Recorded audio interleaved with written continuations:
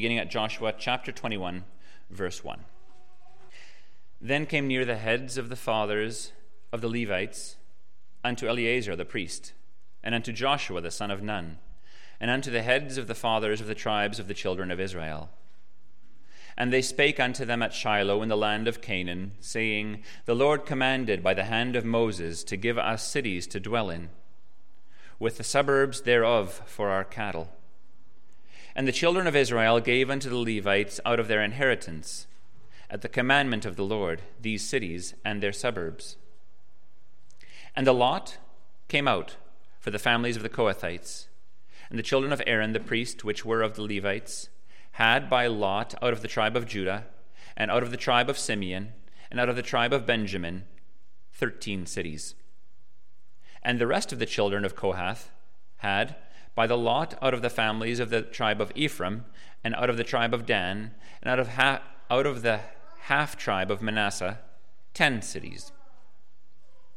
Then to verse 43. And the Lord gave unto Israel all the land which he sware to give unto their fathers, and they possessed it and dwelt therein. And the Lord gave them rest round about, according to all that he sware unto their fathers, and there stood not a man of all their enemies before them. The Lord delivered all their enemies into their hand. There failed not aught of any good thing which the Lord had spoken unto the house of Israel. All came to pass.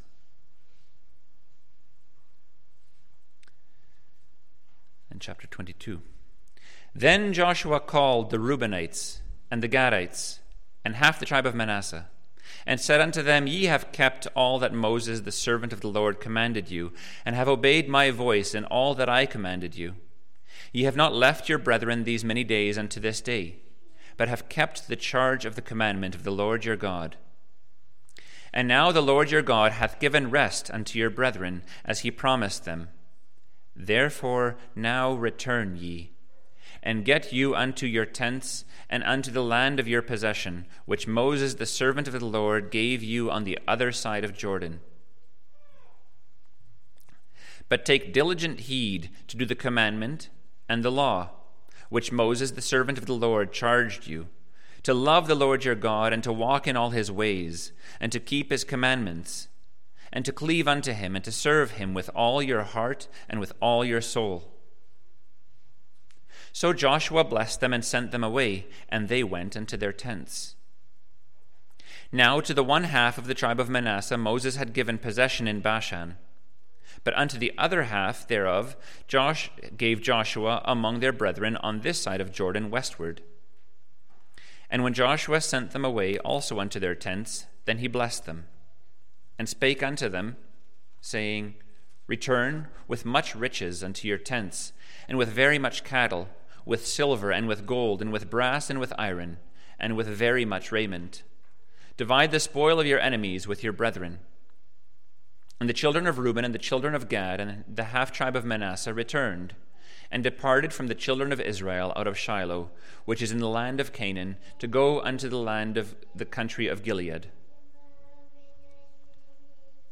to the land of their possession, whereof they were possessed, according to the word of the Lord by the hand of Canaan. And when they came into the borders of Jordan that are in the land of Canaan, the children of Reuben and the children of Gad and the half tribe of Manasseh built there an altar by the Jordan, a great altar to see to. And the children of Israel heard, saying, Behold, the children of Reuben and the children of Gad and the half tribe of Manasseh have built an altar over against the land of Canaan, in the borders of the Jordan, at the passage of the children of Israel. And when the children of Israel heard of it, the whole congregation of the children of Israel gathered themselves together at Shiloh to go up to war against them. And the children of Israel sent unto the children of Reuben and to the children of Gad and to the half tribe of Manasseh into the land of Gilead Phinehas, the son of Eleazar the priest, and with him 10 princes, of each chief house a prince throughout all the tribes of Israel. And each one was an head of the house of their fathers among the thousands of Israel. And they came unto the children of Reuben, and to the children of Gad, and to the half tribe of Manasseh, unto the land of Gilead, and they spake with them, saying, Thus saith the whole congregation of the Lord, What trespass is this that ye have committed against the Lord God against the God of Israel, to turn away this day from following the Lord, in that ye builded you an altar, that ye might rebel this day against the Lord? Is the iniquity of Peor too little for us, from which we are not cleansed until this day, although there was a plague in the congregation of the Lord? But that ye must turn away this day from following the Lord. And will it be, seeing ye rebel today against the Lord, that tomorrow he will be wroth with the whole congregation of Israel? Notwithstanding, if the land of your possession be unclean, then pass ye over unto the land of the possession of the Lord, wherein the Lord's tabernacle dwelleth, and take possession among us. But rebel not against the Lord, nor rebel against us, in building you an altar beside the altar of the Lord our God. Did not Achan the son of Zerah commit a trespass in the accursed thing, and wrath fell on all the congregation of Israel? And that man perished not alone in his iniquity. Then the children of Reuben and the children of Gad and the half tribe of Manasseh answered and said unto the heads of the thousands of Israel, The Lord God of gods, the Lord God of gods, he knoweth, and Israel he shall know, if it be in rebellion or if in transgression against the Lord. Save us not this day, that we have built us an altar to turn from following the Lord, or if to offer thereon burnt offering or meat offering, or if to offer peace offerings thereon, let the Lord himself require it. And if we have not rather done it for fear of this thing, saying, In time to come your children might speak unto our children, saying, What have ye to do with the Lord God of Israel? For the Lord hath made Jordan a border between us and you. Ye children of Reuben and children of Gad, ye have no part in the Lord. So shall your children make our children cease from fearing the Lord. Therefore we said, Let us now prepare to build us an altar, not for burnt offering, nor for sacrifice, but that it may be a witness between us and you, and our generations after us, that we might do the service of the Lord before him with our burnt offerings and with our sacrifices and with our peace offerings, that your children may not say to our children in time to come, Ye have no part in the Lord. Therefore, said we, that it shall be, when they should so say to us or to our generation in time to come, that we may say again, Behold the pattern of the altar of the Lord, which our fathers made, not for burnt offerings, nor for sacrifices, but it is a witness between us and you.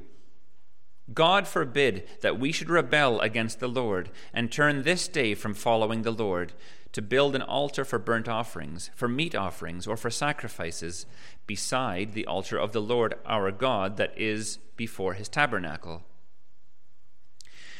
And when Phinehas the priest, and the princes of the congregation, and heads of the thousands of Israel, which were with him, heard the words of the children of Reuben, and the children of Gad, and the children of Manasseh spake, it pleased them. And Phinehas, the son of Eleazar, the priest, said unto the children of Reuben, and to the children of Gad, and to the children of Manasseh, This day we perceive that the Lord is among us, because ye have not committed this trespass against the Lord. Now ye have delivered the children of Israel out of the hand of the Lord. And Phinehas, the son of Eleazar, the priest, and the princes, returned from the children of Reuben and from the children of Gad, out of the land of Gilead, into the land of Canaan, to the children of Israel, and brought them word again.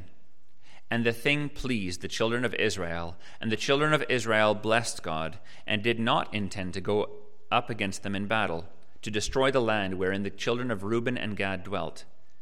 And the children of Reuben and the children of Gad called the altar Ed, for it shall be a witness between us that the Lord is God. Thank you, JP. So you can Continue to have your Bibles open to those two chapters. I usually don't do, let's move this a little bit, two chapters at once, but we'll highlight some of these things that are happening in these chapters this morning. So we've seen that the writer of Joshua has spent a considerable amount of time, actually since chapter 13, about the allocation of the lands of these tribes, where they would live and where they would settle. And the 2.5 tribes, as we see much of chapter 22, is about. Remember that although all these geographical areas might not be the most upbuilding Bible reading, it was a massive encouragement for them. And I think I've said that before, but it was for them the Lord's hand, the Lord's providence, how he had guided his people, and how he fulfilled his word and promise. There might be many mundane things in your life that are a great blessing, and if they would be missing, you would notice and you would plead the Lord for them, and you'd be thankful for them. Chapter 21 is about the division of the land for the tribe of Levi. And they, as we have briefly looked at in other chapters, were not getting an allocation like the other tribes, as the others did. And the reason for this, and we have to go back a little bit in history for Levi, goes all the way back to Genesis chapter 34, some 400 plus years before. There in that chapter we find that one of the men of Shechem, a neighbor to Jacob, defiled or likely raped his daughter Dinah.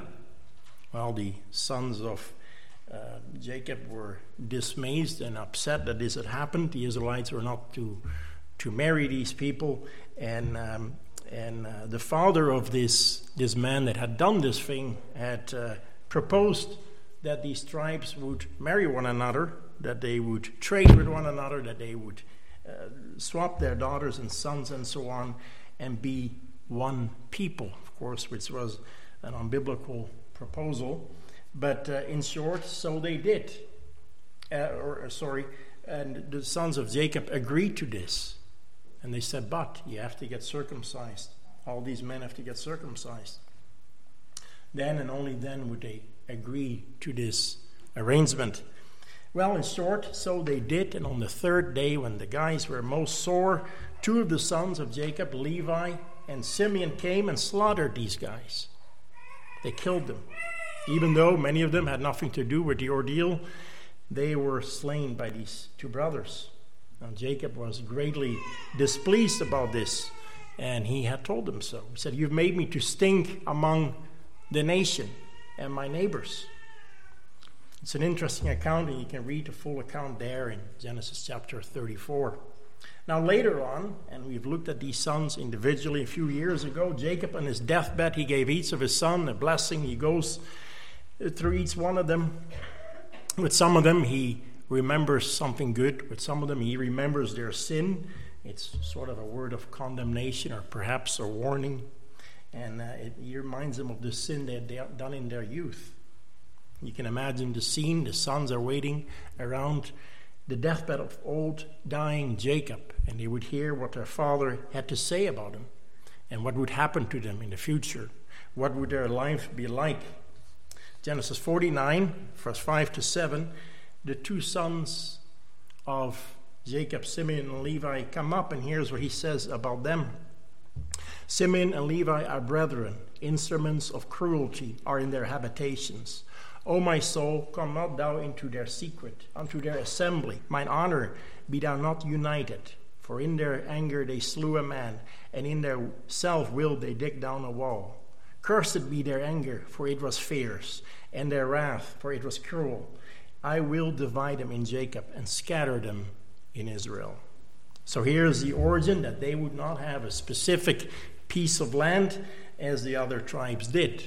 Simeon had a bit of a piece of land, but it was surrounded, kind of an enclave in Judah, surrounded by Judah, a very small portion. Now their anger was cursed by Jacob. Harsh words were spoken to both of them. Yet Levi became very highly favored among the nation, as we know. And it was said, probably the most favorable portion. The Lord was their portion. Why was this? Well, Levi did not always stay this way. And he showed a much more exemplary example later on in Israel's history. In Exodus 32, we have that famous incident of the golden calf, where all the tribes participated in the worship of the golden calf that Aaron helped make as well. Remember, they brought all the gold and silver, and it says, out popped the calf. Of course, Aaron was at fault at this as well, except one tribe, and it was the tribe of Levi. They not only did not participate in this, but they dared to go against the majority, and later they had the difficult task of killing those who had participated in this. Exodus 32:27. And he said unto them, the Levites, thus saith the Lord God of Israel, put every man his sword by his side, and go in and out from gate to gate throughout the camp, and slay every man his brother, and every man his companion, and every man his neighbors. And the children of Levi did according to the word of Moses. So from then on, we would see that this tribe would become priests. They would help with all the sacrifices and all the service. And not only that, Moses had also commanded them that they would teach the Israelites the law and the judgment and the statutes of the Lord. Deuteronomy 33:10. So the Lord did not redact what Jacob had told them, but it became a blessing. He had turned it into a blessing for Levi. And what an encouragement for us.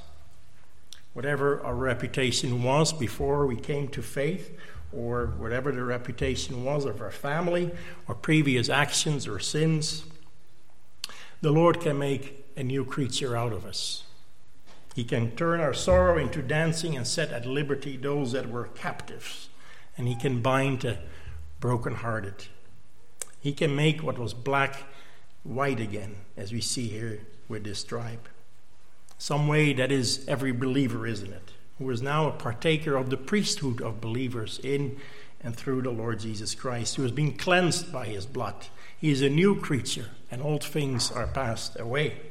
So that is briefly the history of Levi.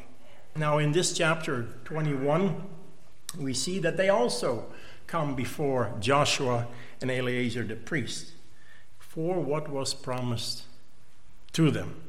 Again, we have seen this example right in the beginning of the division of the land where Caleb did this as well. He came for his claim. In the verses 1 to 3, we see Joshua claiming the cities by faith of what God had promised through Moses. They're going back on what God had said. They're using his word. And how encouraging this is when we pray for things, especially spiritual things, especially spiritual growth. James says in James 1-5, if any of you lack wisdom, let him ask of God, that giveth all men liberally, and upbraideth not, and it shall be given unto him.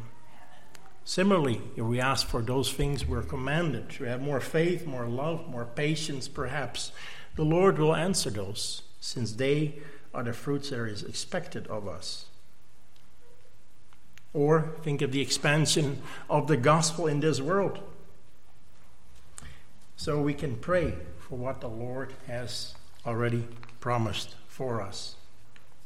In verses 4-8, we see those cities are determined by lot. So no one can complain about this or say, well, there was corruption there, someone picked it for them. They are cities, 48 of them, and they're all throughout the nation.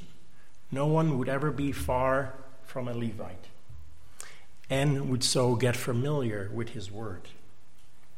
And it is no surprise that all these 6 of these cities are the cities of refuge, which we spoke about last time. Keep in mind that the Levi was set apart for that tabernacle work, later the work in the temple, and that the Levites also had to teach all these people the word of God. And much like we see in the New Testament times, the church uses faithful ministers for spreading the word of God, and so teach the people the full counsel of God. In special times and in seasons, they would return They would take turns in serving in the temple, and then they would go back home again and teach the word. They would receive the cities and their suburbs. We didn't read all of those, but you can read those at home. They would get their suburbs as well. They could grow a little bit of food and some cattle perhaps, but overall they were supported by the tithe that the nation, the law had laid it down, that the Israelites were to give a tithe from what they had or what they made, the income they made. And also they would eat leftovers from the burnt offerings. This way they would never become large landowners or cattle ranchers or business tycoons. They were not entangled in the world that way, but they would keep their eyes on the service of God. Elsewhere it was said that God was their inheritance. They had that close vision and that view of God, of all his works and ways that embody the work in the tabernacle and all the riches that it stood for. A practical point from this chapter that we see in the New Testament, and the Apostle Paul writes about that in 1 Corinthians 9, to pay for those that labor in the gospel. And the whole chapter is about that. I'll just highlight a few verses. Do you not know that they which minister about holy things, this is 1 Corinthians 9:13, live by the finger of the temple, and they which wait at the altar are partakers with that altar? Even so hath the Lord ordained that they which preach the gospel should live of the gospel. Similarly, in Galatians 6, verse 6, it said, let him that is taught in the word communicate or share with him who teaches in all good things. As believers, it is our duty to support the work of the local church, missionaries, Bible societies, to enable them to be free from the cares of this world and to do the work they are called for and that the Lord has gifted them. Also, 1 Timothy 5:18, it says, for the scripture said, going back to the Old Testament, thou shalt not muzzle the ox that treadeth out the corn, and the laborer is worthy of his reward. As the church in the Old Testament cared for the Levites, so are we to be generous to those that likewise minister the word. It is good from time to time to review your giving, but also the motive that is in heart when you give. Continuing on in 1 Corinthians 9, it says, but I say, he which soweth sparingly shall reap also sparingly, and he which soweth bountifully shall reap also bountifully. Every man according to his purpose. As he purposes in his heart, so let him give, not grudgingly or of necessity, for God loveth a cheerful giver. He loves those that part with their money and with their goods willingly, who take delight in doing so and to see what it does for others. The giver whose hand is not only open, but also his heart. His hand doesn't need to be opened with a crowbar to give to the Lord, but he is rich in his heart, and his hand opens willingly. He also sees that it is an eternal value and investment as he gives to the Lord only what has been given to him by the Lord in the first place, as opposed to him that gives totally out of obligation, but not from a heart of love to God and men, where the thought of giving is difficult, like the opening of a wallet. The departing of a bill is hard to see, like a friend that is moving forever. Giving, we give, it helps us to live by faith, to remind us who we are and where we come from, that we are not our own, that everything we have is from the Lord. How is your giving? Does your giving reflect what great price you have been bought with, and that where you have been rescued from? Is it guided by the Word of God? Is it sacrificial? Is it systematic? And above all, is it from the heart? The Levite also is a picture of all of us in one sense, that they were sojourners. And this word is used in Deuteronomy 18 verse 6. They had no lasting roots, no large businesses. They're often on the move. The cities were sometimes quite small. And it's a reminder of that fleeting life that we all have. In a sense, we all are rootless in our life here on earth. And that we always should say, we do this if the Lord wills. We do this or that. And that we groan that our body might finally be redeemed completely. We have no lasting city here, but we look for that eternal one. Lastly, in these 3 verses in chapter 21, we see the heart of this whole book, basically, of Joshua. It is about the faithfulness and the steadfastness and the trustworthiness of God. The writer, almost in a doxology, reminds the reader about what the Lord has given them and how he had sworn this to the fathers ages ago. When Abraham was promised this, all he ever had was a piece of land where Sarah was buried, and that he had bought with his own money.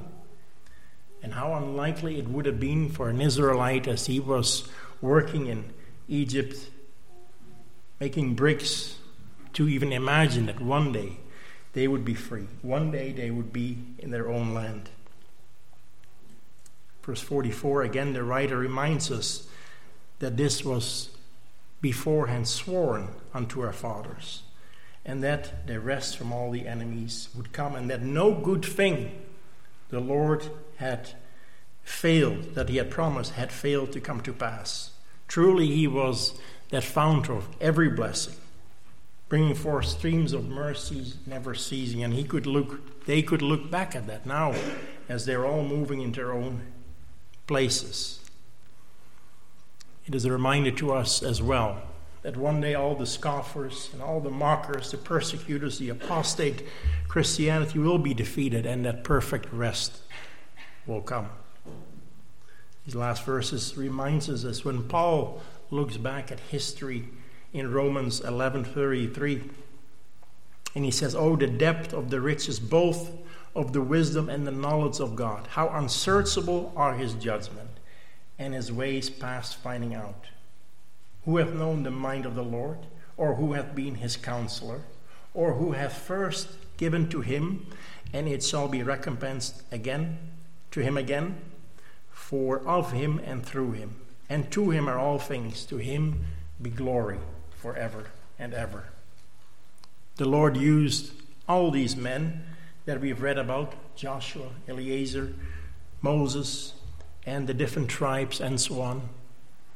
But in it and through it and above it, it was his guiding hand that made it all come to pass. Yes, obedience was needed, but it was his work. And just like he has done in church history, isn't it? Many great men are used by the Lord, and he raises them up. But that true builder is the Lord Jesus. So let us not then rely on our skill or courage or our talents, our orthodoxy or methods, but ever seek to be dependent on the Lord Jesus and him alone, who gives power unto us, that him only in the end would be praised and honored. So in chapter 22, we arrive at the last section of the book of Joshua. Here we see in this chapter and the following chapters a few farewells that Joshua is commencing and speaking to these tribesmen. In its first section in chapter 22, verse 1 to 9, we see Joshua saying farewell to those 2.5 tribes that had land on the east side of Jordan. You might be recalling that Gad and Reuben and the half-tribe of Manasseh had requested that they could have their portion, not in the original promised land, but across eastward of the Jordan River that was now hugging between them and Canaan. And Joshua had agreed to this. Only if their fighting men would still join them in the fight and clear out the enemies until all the land was conquered. Moses and the Lord had commanded that this was a group effort and that no tribe could excuse himself from the work to be done. And now these battles are over. The 2.5 tribes are ready to be sent home, back to their families, who are already settled there for 4 to 7 years east of Jordan. It's kind of a time of demobilization, you could say, as all these tribes are going home. And Joshua, as a good army leader and shepherd to his people, calls them and commends them, compliments them for their effort. And he said, as it were, "Well done, thou good and faithful servant." In verse 4, 2 and 3, he points out how they had obeyed Moses and Joshua, and how those men of God that were both directed from his law and into the true worship of God. They had not left their brethren alone to fight for themselves, but they stayed there until all the work was done. And they had showed a tremendous amount of brotherly kindness, a kindness of spirit and endurance, and stayed in the heat and the length of the battle. You can imagine, perhaps, after a few years of fighting and being away from your family and your elderly parents, you might be tempted to kind of sneak back over the Jordan and say, well, it's good enough. Let's go pack our bags and go home to our wives and to our children. They showed a marvelous example of service, of loyalty, and running a race until the end. These tribes gave themselves, they gave the very best of themselves, and are an example of what the New Testament often calls us to do, to be filled with love and good works. Good example for us, even when it gets hard, to stick with it, to be diligent in all that the Lord has commanded. So Joshua, in verse 4, tells them, no doubt on a joyous occasion, as they are going back, that the war is over and they can enter into that land that they were promised. And as here, once again, you see Joshua saying, as the Lord has promised. He's always reminding them that it is the Lord that has done all these things. He is the ultimate promise keeper. And all that has happened in the last 5 to 7 years was by the divine help of God. Joshua is not merely interested in outward obedience as he sends them away, but also inward from the heart, with a true love to God. Look at verse 5. And as they go, he reminds them as an aging father to keep the law of God, to love the Lord your God, to walk in his ways, to cleave unto him, to serve him with all your heart and with all your soul. Joshua knew, as he looked back at the history of Israel, that half-hearted obedience got him into many a trouble. It would lead him into many a sinful situation. And how prone we and they had been when it came to that. And they had seen terrible results. In that verse, we see the sweetness of this old man. He will not let his people go without telling them again what is important. And he stresses a heartfelt, experimental faith. For without it, we will fall. And Joshua knew that. He blessed them, he prayed for them, and he bid them farewell. And then in verse 8, we see as they went home, they would take some of the loot, the loot that they had conquered from the enemies. They would take it home, and he commands them to share it with those that stayed back home. They received this only after the work was done. After all the hard work was put in, they would enjoy those treasures that the Lord had given them. In verse 10 to 20, we all of a sudden see a rather sudden rise of a major conflict, almost a civil war even. So from a peaceful departing, great compliments as they left, it was quite the contrast that we see here. As soon as these 2.5 tribes leave Canaan, they build an altar close to the same spot where they initially had crossed the Jordan all those years ago. It is said to be a great altar, one you could lightly see from miles away from each side of the Jordan, and it was something to behold.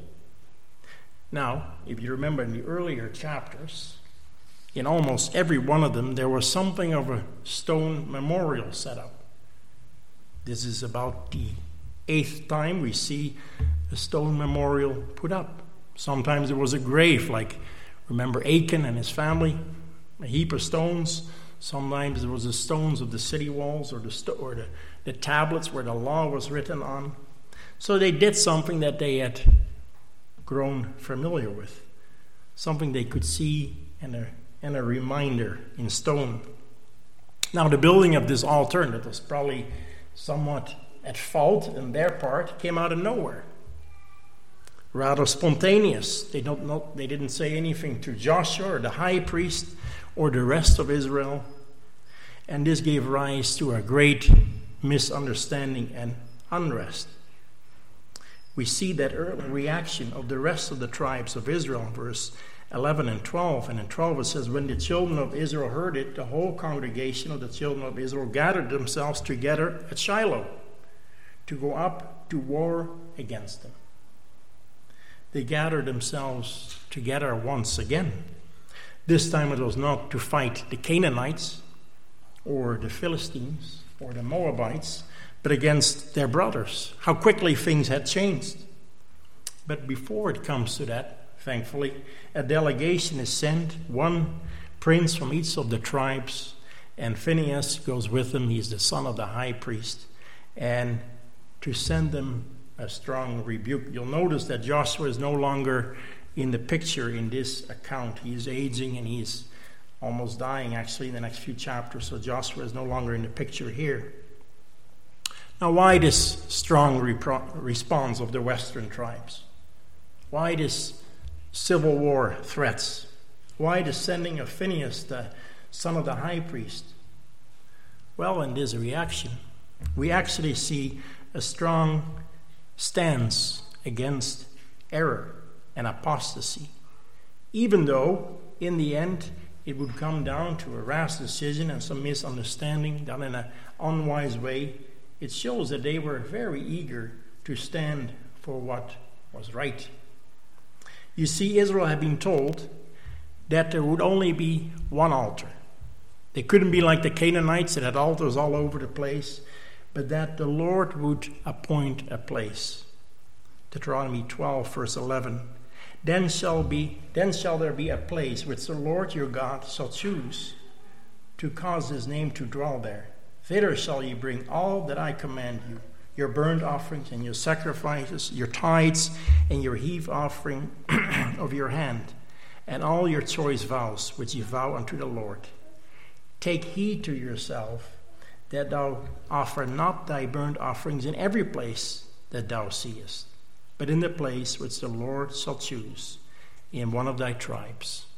So they were warned that they could just not willy-nilly do their own thing, find their own way of worship, but only in the place that the Lord had appointed them. So naturally, these western tribes are very concerned. They're concerned, as we see in their response, that those are establishing their own system of worship outside the will and the law of God. Look in the text of the strong words that they use for 16. Trespass. You've trespassed against the Lord. You're rebelling against him, they say. In verse 17, they recall what happened to the Israelites in their journey out of Egypt. Numbers 23. They had gone after the daughters of Moab. As usually happens, one sin begets another one, and they also had worshipped themselves to the god of Moab, Baal. And that event killed 24,000 people. So they're doing a great thing. They're recalling the judgment of old. They're concerned about the purity of worship and how in that day the wrath of God was against them. They've really learned something. Phinehas was there too at that event in Numbers 24, and he was the one that stayed the plague. He had killed a woman and a man in their tent with his javelin, so you can understand that the bringing of Phinehas meant that this was a serious situation. And again in verse 18 he tells them, unless you turn from this, tomorrow God's wrath will once again be upon us, upon the whole congregation.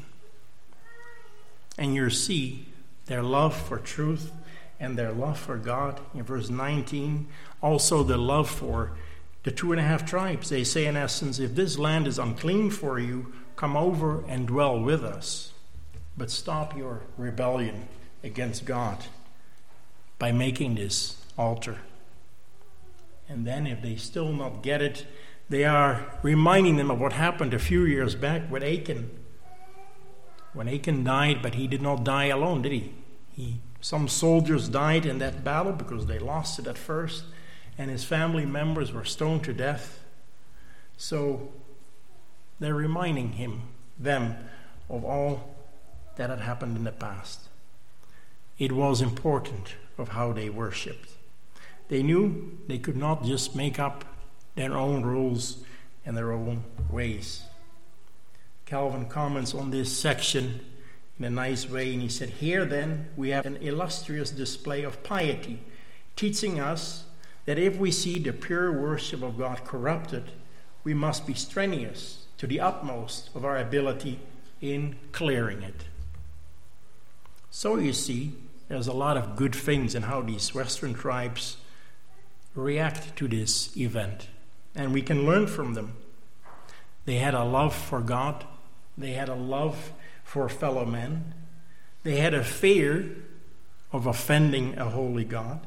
They had an evangelical zeal to warning their brothers in the danger that they would be in if they continued. And they called them to come back to the Word of God. They took time to inquire and to speak to them about it. They are in fact doing what Cain did not do. They are their brothers' keepers. They're looking out for them. Philippians 2:4, Paul writes, look not every man on his own things, but every man also on the things of others. And sometimes we can use some of this from time to time, isn't it? Where we see friends or fellow believers going a way that is away from the revealed Word of God. We quickly sometimes leave these people instead of warning them, reminding them of the Word of God. Using examples from the Word of God, what happens if we turn into our own way. But we also see some actions that must be cautioned in this scenario and how they went about it. They really did assume that they had a wrong motive and that they were doing was wicked. Paul, in that great chapter, 1 Corinthians 13, about charity, love, he says, love thinketh no evil. Matthew Henry comments on that and he says, it will hardly thinking not evil of one another. He said, it will hardly give into an ill opinion of another, and it will do it with regret and reluctance, when the evidence cannot be resisted. Hence, it will never be forward to suspect ill and reason itself into a bad opinion upon mere appearances, nor gives way to suspicion if there isn't any. It will not make the worst construction of things, but put the best face on it so that it is judged correctly. And here we see this with these 2 tribes. They were quite certain that these 2.5 tribes had done a great evil. They are judged quite harshly, even to the point of getting an army ready. They had judged the motives of the heart of these guys, even though Just very recently, they had stayed with him, they had fought with him, they had obeyed Joshua and Moses, as we saw earlier. How careful do we need to be to judge motives, isn't it? To spread stories that are not right, that we have not inquired about with the person involved. And when we do, we ought to do it with great caution and charity.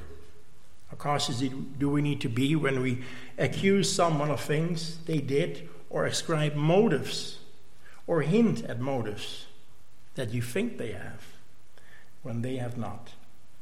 Obviously, some things are obvious, clearly wrong and unbiblical. In those cases, we need to be bold. But sometimes we need to hear the other person out and see if there's another side to it, as we clearly see here. And if we do that, if our heart is terrible like that, we would be saved out of many of the trouble and needless hurt to one another. I was asking my wife last night if there's any cases that we can remember of how I did that to her. Sometimes I know I have. You go like, oh, why did you do this for? You've got a little sermon ready, but then you find out there was actually a very good motive behind it. So we ought to be slow to speak and quick to hear. Well, what is the response of these 2.5 tribes of this rather thunderous accusation these brothers launch against him? Verse 22, they start by defending themselves with the creed, the Lord God of gods, the Lord God of gods, stating their faith in the one true God of Israel. They call upon his name, as it were, that what they're about to say is true. And it also shows, by the way, a great response that a soft answer turns away wrath, isn't it? But grievous words stir up anger. They answer honestly and with kindness. It could have ignited into a further, well, what do you think I am, with further harsh and sharp words, and could have escalated the situation, as it would have no doubt been very hurtful for them that their brethren thought that this was the case. So we see that they're slow to speak and do not escalate this encounter. And from the start, they say, if it's rebellion on our part, let us not be saved this day, but let your armies be upon us, and let God indeed judge our sin. They are alarmed at the thought that they would do this, or that they thought they would do this, and that such a commotion was stirred up in the situation. Well, what was their aim? All they wanted to do to set up a reminder for future generations that the 9.5 tribes across the river could see that the people on the east side of the Jordan were belonging to the one nation of Israel. It was meant to prevent infidelity, not, as the western tribes suggested, a sure sign of infidelity. It was built to prevent apostasy and disunity and the forgetting of God, not the start of it. It was built with good intentions. The River Jordan was a steep river, and it was naturally dividing the land quite nicely, and the eastern tribes were concerned that one day others might say, on the eastern side, on the western side, this is the promised land. The people down there, they don't belong to us. They were worried about their future offspring, their children. And they are rather appalled of the thought that they would rebel against God and that they would build a competing altar of the one by the tabernacle. Sure, they built a copy. Probably wasn't the wisest decision. They probably should have informed them a little better here. But it would remind them of the one true altar. This one was never set up for sacrifices of any kind. We see that response that a crisis is averted. And when Phinehas heard this, the writer said it pleased him, and it's probably an understatement, that war was avoided. Phinehas probably thought of the words spoken would have been a bit harsh and in haste. And with that, verse 32, they were delivered, the Lord delivered the children of Israel out of his hand, meaning that there was no cause for the Lord to be angry at them. A civil war was diverted, and they went back across the Jordan with the good news. War was so avoided. They are, and they were still one people, united to live for the honor of God. The altar that was built was by both parties now seen as a witness to the Lord, that he is God, same as we exclaim, all Christians united, that the Lord Jesus is Lord. And at verse 31, and we'll close with this, Phinehas is very relieved, and he says, "This day we perceive that the Lord is among us, because you have not committed the trespass against the Lord." Again, Calvin says on this verse, this is to be carefully observed, for we are able to infer from it that we never revolt from God or fall off into impiety unless he abandons us and gives us up, and thus abandoned to a reprobate mind. All idolatry therefore shows that God has previously been alienated and is about to punish us by inflicting blindness. Meanwhile, we must hold we must hold that we preserve impiety only so far as the Lord is present with us and as he sustains us by his hand and by the agent of his Spirit. So it was the mercy of God, a token of him being amongst them and us, even here this morning as we read in Psalm 33, how pleasant it is when brothers dwell in unity, the pure worship of the triune God. And only so as it is directed by the word of God. Where there is unity, there is a hearty thanksgiving to God, as we see here. How zealous, watchful ought we to walk, lest we pollute the worship of God in the church, in our home. It would sadly not be very long for Israel that they would fall headlong into idolatry, thus showing our constant need to be close to him who loved us and who gave himself for us, to flee from idols and only cling to him.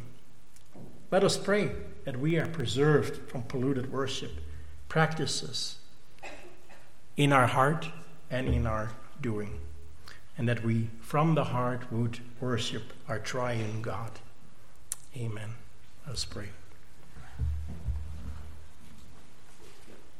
Heavenly Father, we thank you for your word. We thank you for your kindness in giving it to us, for preserving it for us. Father, we pray that indeed we would worship the Lord in purity, in a heartfelt desire, Father. Make us people that are always strongly aware of our proneness to wander, Lord, and that we would set up our own things, wander from your word. Father, we thank you that you will never forsake your church. What you have started to build, you'll never forsake it. The gates of hell will not prevail against it. But Lord, would you help us? Help us to be dependent on you. We thank you for the Lord Jesus, who washed us and cleansed us from our sin. Father, if anyone here this morning is outside of him, he's never gone to that great altar of the cross, Lord, where the Lord Jesus took upon sin for his people and pleaded with him to save him, Lord, that he would do so now. In Jesus' name we pray. Amen.